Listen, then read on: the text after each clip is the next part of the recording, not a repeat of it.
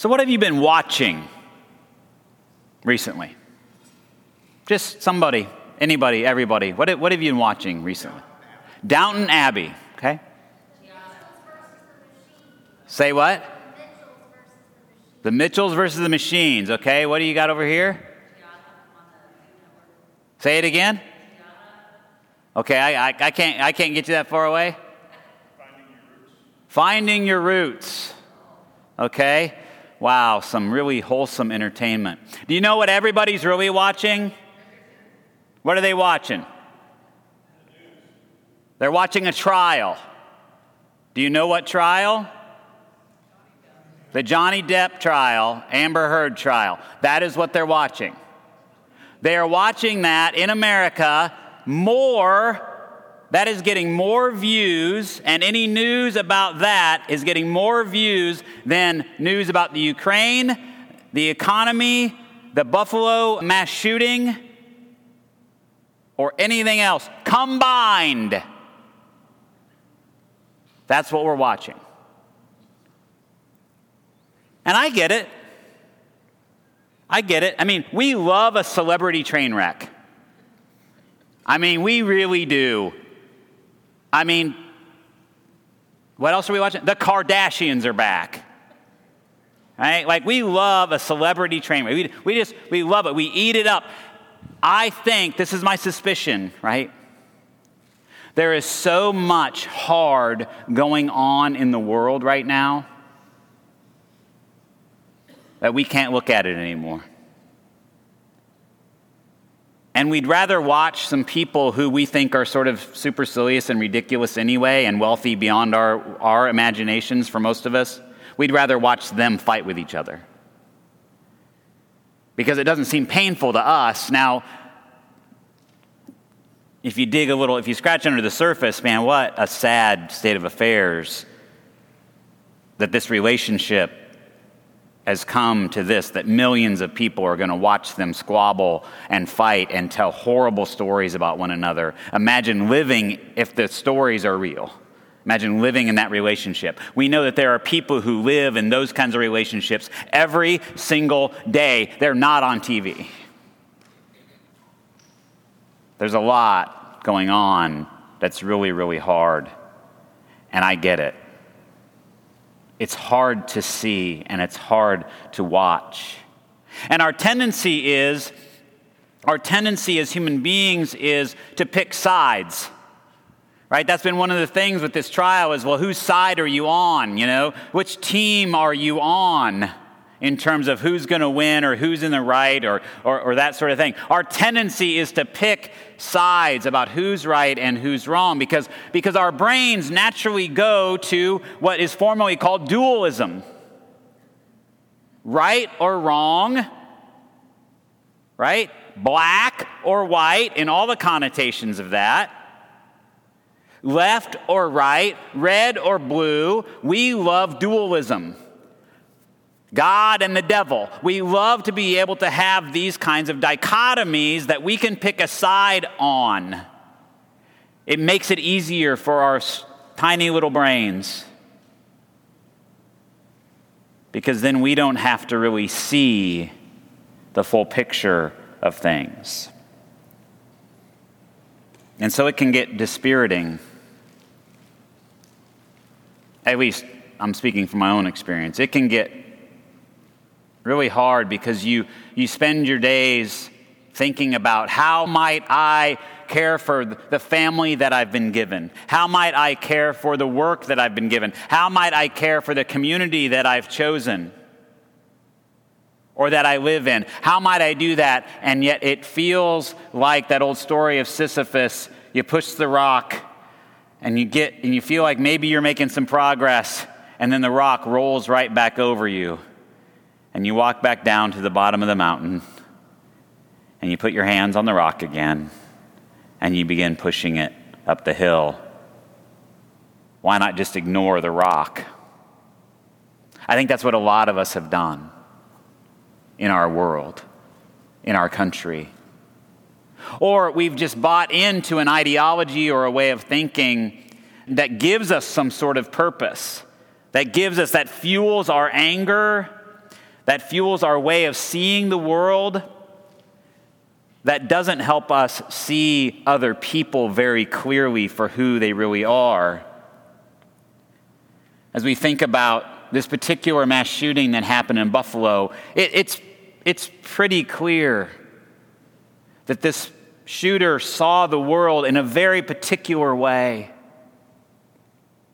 And what's interesting about this idea that's come out of, that's gotten a lot of talk, this replacement theory idea that has gotten a lot of talk recently, is it's been around for a long, long time. Back in California, when the Chinese people were being brought in to work on the railroad, they're here to take our jobs. Replacement theory. They're here to displace us. And there was legislation around the Chinese people so that that wouldn't happen. These things circulate and recirculate, and those theologians of us would say it's because we're broken. It's because we are bound to sin. We are enslaved to sin. We are chained to sin. Our first thought is often not the good. It is often, what can I get for me? How does this affect me? And we all know that.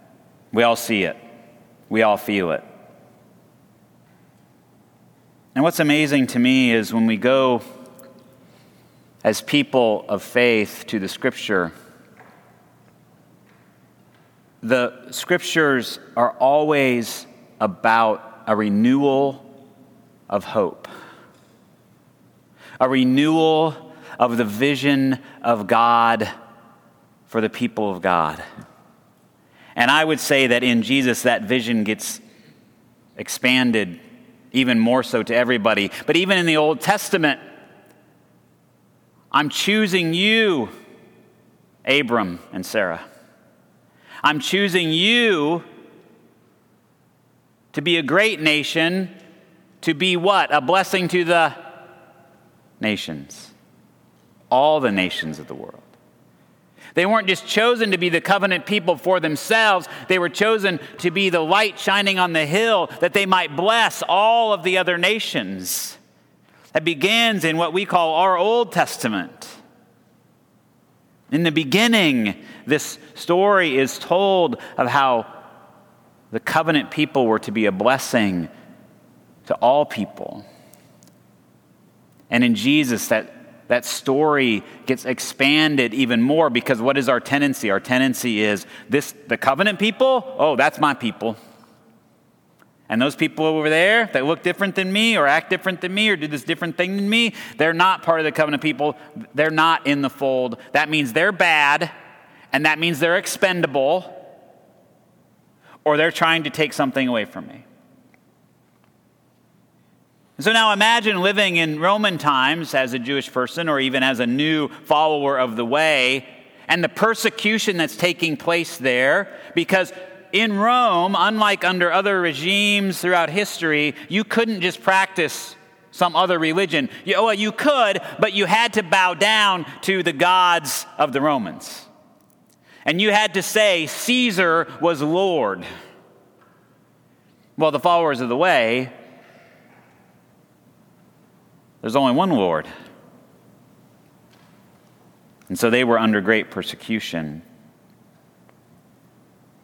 But their hope and their vision continued to be renewed by this vision of a new heaven and a new earth.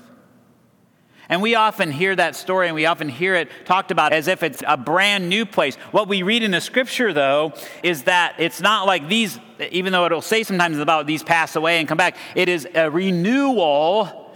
God redeems and renews what is here. The story of the Bible, if you start with Genesis 1 and 2, and you go to Revelation 21 and 22, you have a pamphlet. It's a gardening pamphlet. Because we start with a garden,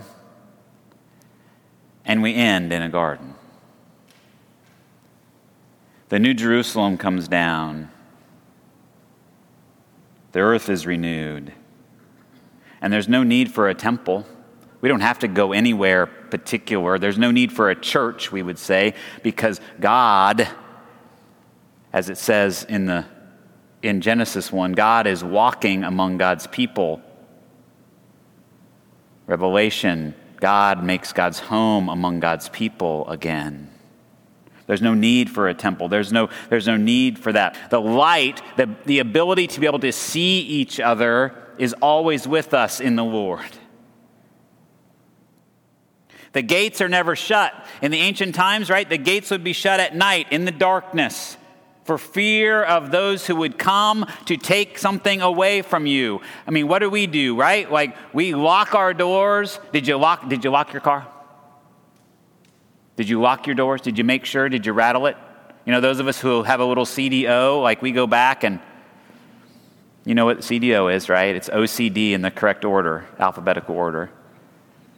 Right? We go, we check our thing. Yeah, I know, dad joke, sorry. I'm a dad. The gates are never shut. There's not a fear of the other anymore. People will bring into it the glory and the honor of the nation.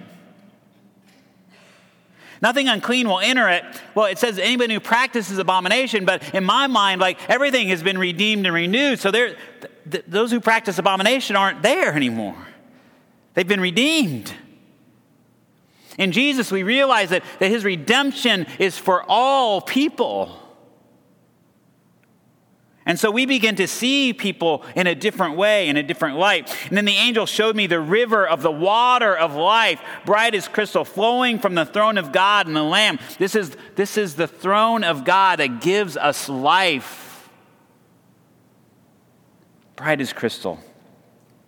To the middle of the city, middle of the street of the city. And on either side of the river is the tree of life. Remember, a garden? The tree of life was there in the garden. Genesis 1 and 2. On either side of the river, meaning there's no south side or north side, people. How about that in Richmond, Virginia? Right? The tree of the river, the tree of life is on either side of the river. And guess what? It produces 12 kinds of fruit. It produces fruit in every month of the year. And the leaves of the tree. You wondered why there were some leaves out. The leaves of the tree are for the healing of the nations. I noticed something about leaves this week as I was considering this passage. I meditate every morning, and I meditate and I look out a window. I don't close my eyes, and there's a tree right outside my window, and the limbs kind of come over, and I never realized that a tree, like our bodies, the trees will lose its leaves all the time. Leaves will fall, just like the magnolia has. If you go out there, that's where I got those. There's a bunch of leaves, and like my willow oak that's out in front of my house, like the little leaves are falling all the time. Just a little bit here, a little bit there. Like just like the cells of our body, this is disgusting for most of you clean freaks, but our cells are falling off of us all the time. Like we're leaving little DNA bits of ourselves everywhere we go. So just mind your business. But the leaves of the tree are falling, and they are for the healing of the nations. And in my mind's eye, now this is me taking John's vision to a different place, is that the people of the city of God pick up the leaves. And they use the leaves to heal the nations. There is an action that the people are able to take that leads to healing.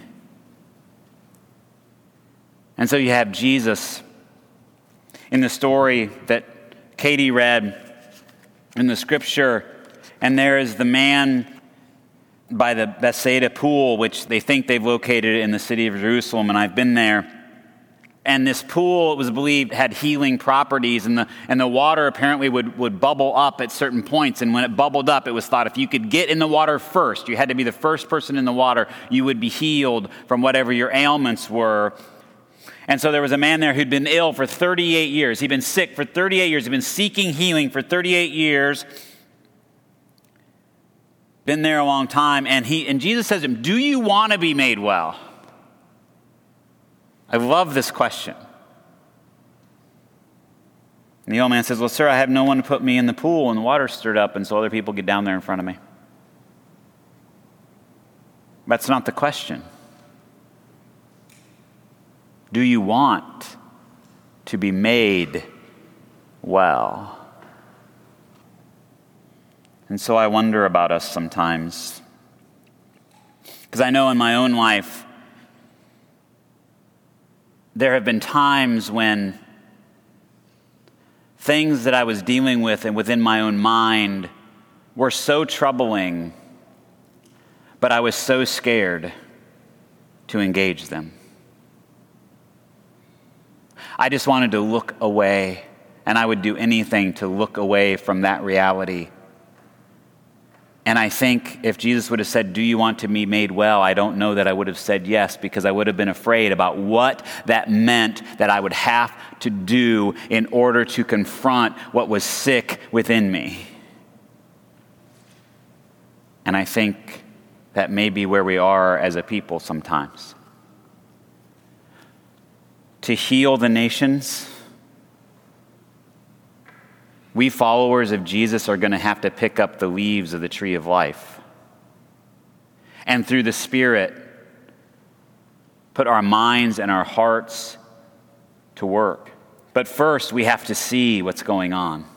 We have to see each other, and we have to see the other for what they really are, which is a beloved child of God. And in the face of great adversity, we have to be those who have been called ambassadors for Christ. We have to be those who become the repairers of the breach, as it says in Isaiah. We must become those who are willing to put our hearts and our minds and our bodies in the way to become healers of the nations. And maybe that starts right in our own homes. Maybe the relationships that we have resemble more what's going on with our celebrity friends than it does with what we would really like to have in our homes. Maybe that's where we need to start with the healing of the nations. Maybe it starts at home with us. Maybe it starts with our children. Maybe it starts with our community. Maybe it starts with our school. But we have to open our eyes to see with the light of Christ what's happening around us. And we have to be honest about what we have been looking away from. Do you want to be made well? And he never really answers. And Jesus says, pick up your mat and walk. And so I invite us, fellow followers of the way,